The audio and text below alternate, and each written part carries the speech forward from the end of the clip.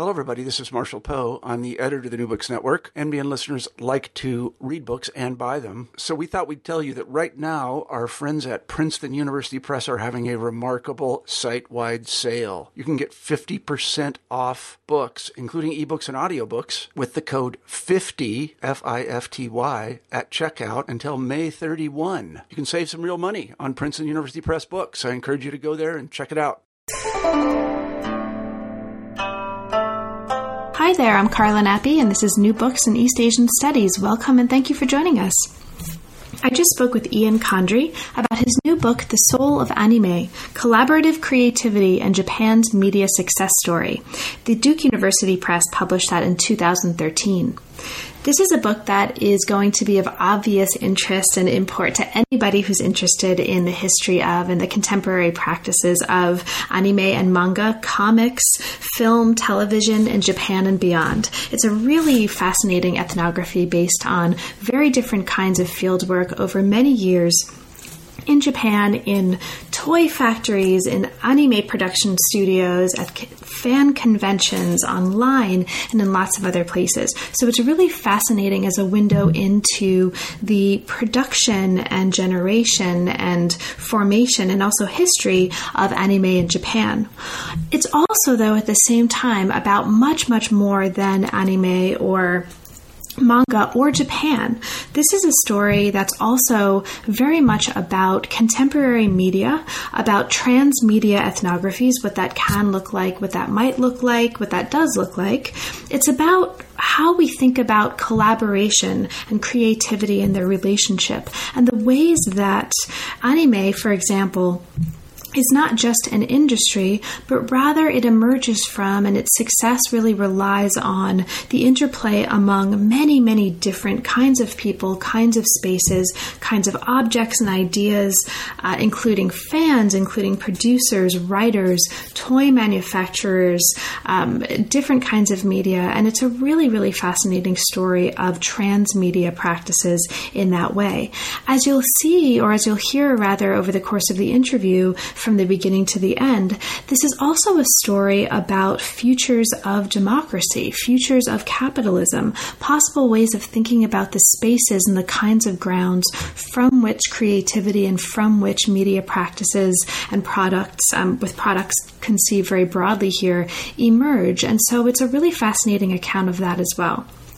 I got a lot out of it, and that's a lot coming from somebody who usually works on and focuses on 16th century Chinese translation practices in science and medicine. So it's a really great book. It's really, really interesting, and it was great fun and really enlightening, actually, to talk with Ian about it. So I hope you enjoy. We're here today to talk with Ian Condry about his new book, The Soul of Anime, Collaborative Creativity and Japan's Media Success Story. Welcome to New Books in East Asian Studies, Ian, and thank you so much for taking time out to talk with me during a very busy time in this semester. Thanks for having me. So could you start us off by saying just a little bit about your background? What brought you to the field of the anthropology of modern Japan? Yeah, that's a good question. I guess I first started my interest in Japan, or at least started pursuing it, when I failed my Spanish competency exam in college. My college had a language requirement. I had studied Spanish for years, but when I took the competency exam, I failed marvelously and needed to take a year of language. And I was really torn. I was thinking, I don't know, Russian or Japanese, something I couldn't do in high school. And I just read Shogun, that kind of crappy, I shouldn't say crappy, but medium-level James Clavell novel that was quite fascinating. And so I said, okay, I'm just going to take Japanese. And I had a great Japanese language teacher who really turned me on to the language. And so I took another year of the language, and then I had a chance to go to Japan for the summer. And gradually, I increasingly found my path leading through Japan. I spent a year on the JET program after college. I worked for a Japanese newspaper in Washington, D.C. for a couple years after that. And it was really that experience of living in Japan and working for a Japanese newspaper in the U.S. that got me interested in anthropology. That I was thinking about journalism, but one of my jobs at the Yomiuri Shimbun, where I worked in D.C., was to interview academics. So I was hanging out with both journalists and listening to academics, and what I found was that journalists knew a little about a lot of things, and that academics knew a lot about little things. But in some ways, I found the perspectives of the micro-focused academics to be more broad. And actually more insightful was my experience. And so that drew me back to academia, which I thought I'd left behind. And then I read a book that was advertised in the Science Time about anthropology as cultural critique. And that I had never heard of. I'd heard of anthropology. I didn't actually know what it was as an undergrad.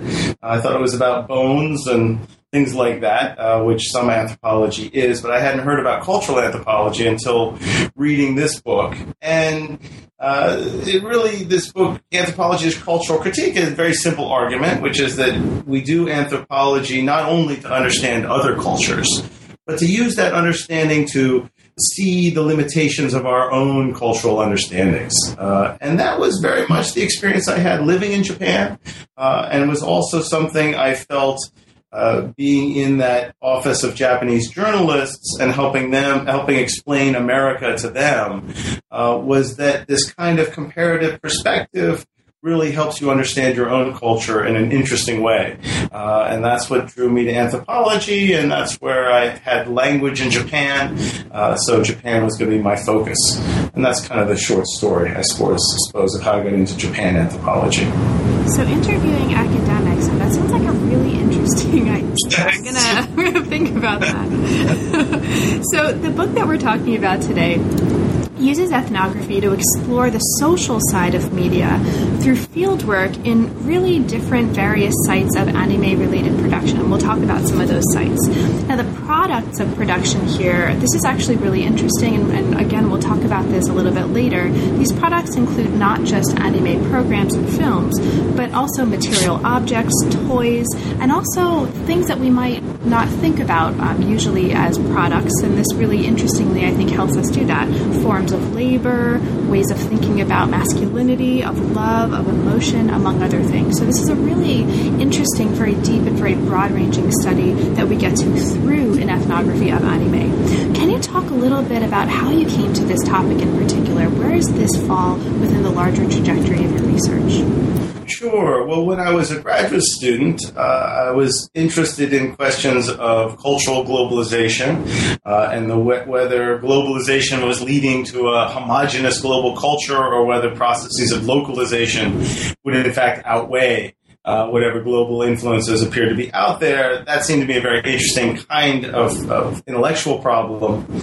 And what I ended up studying in order to explore that was Japanese rap music.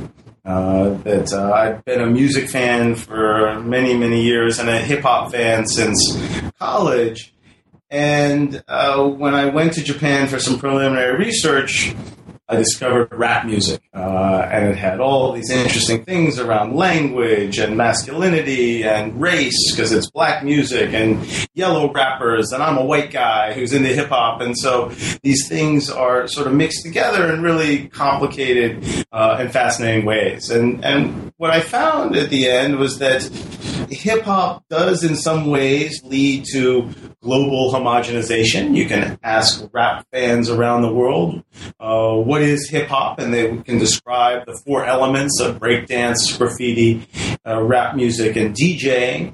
And so there are ways that there's a shared vocabulary, fashion, style of music. And yet, once you start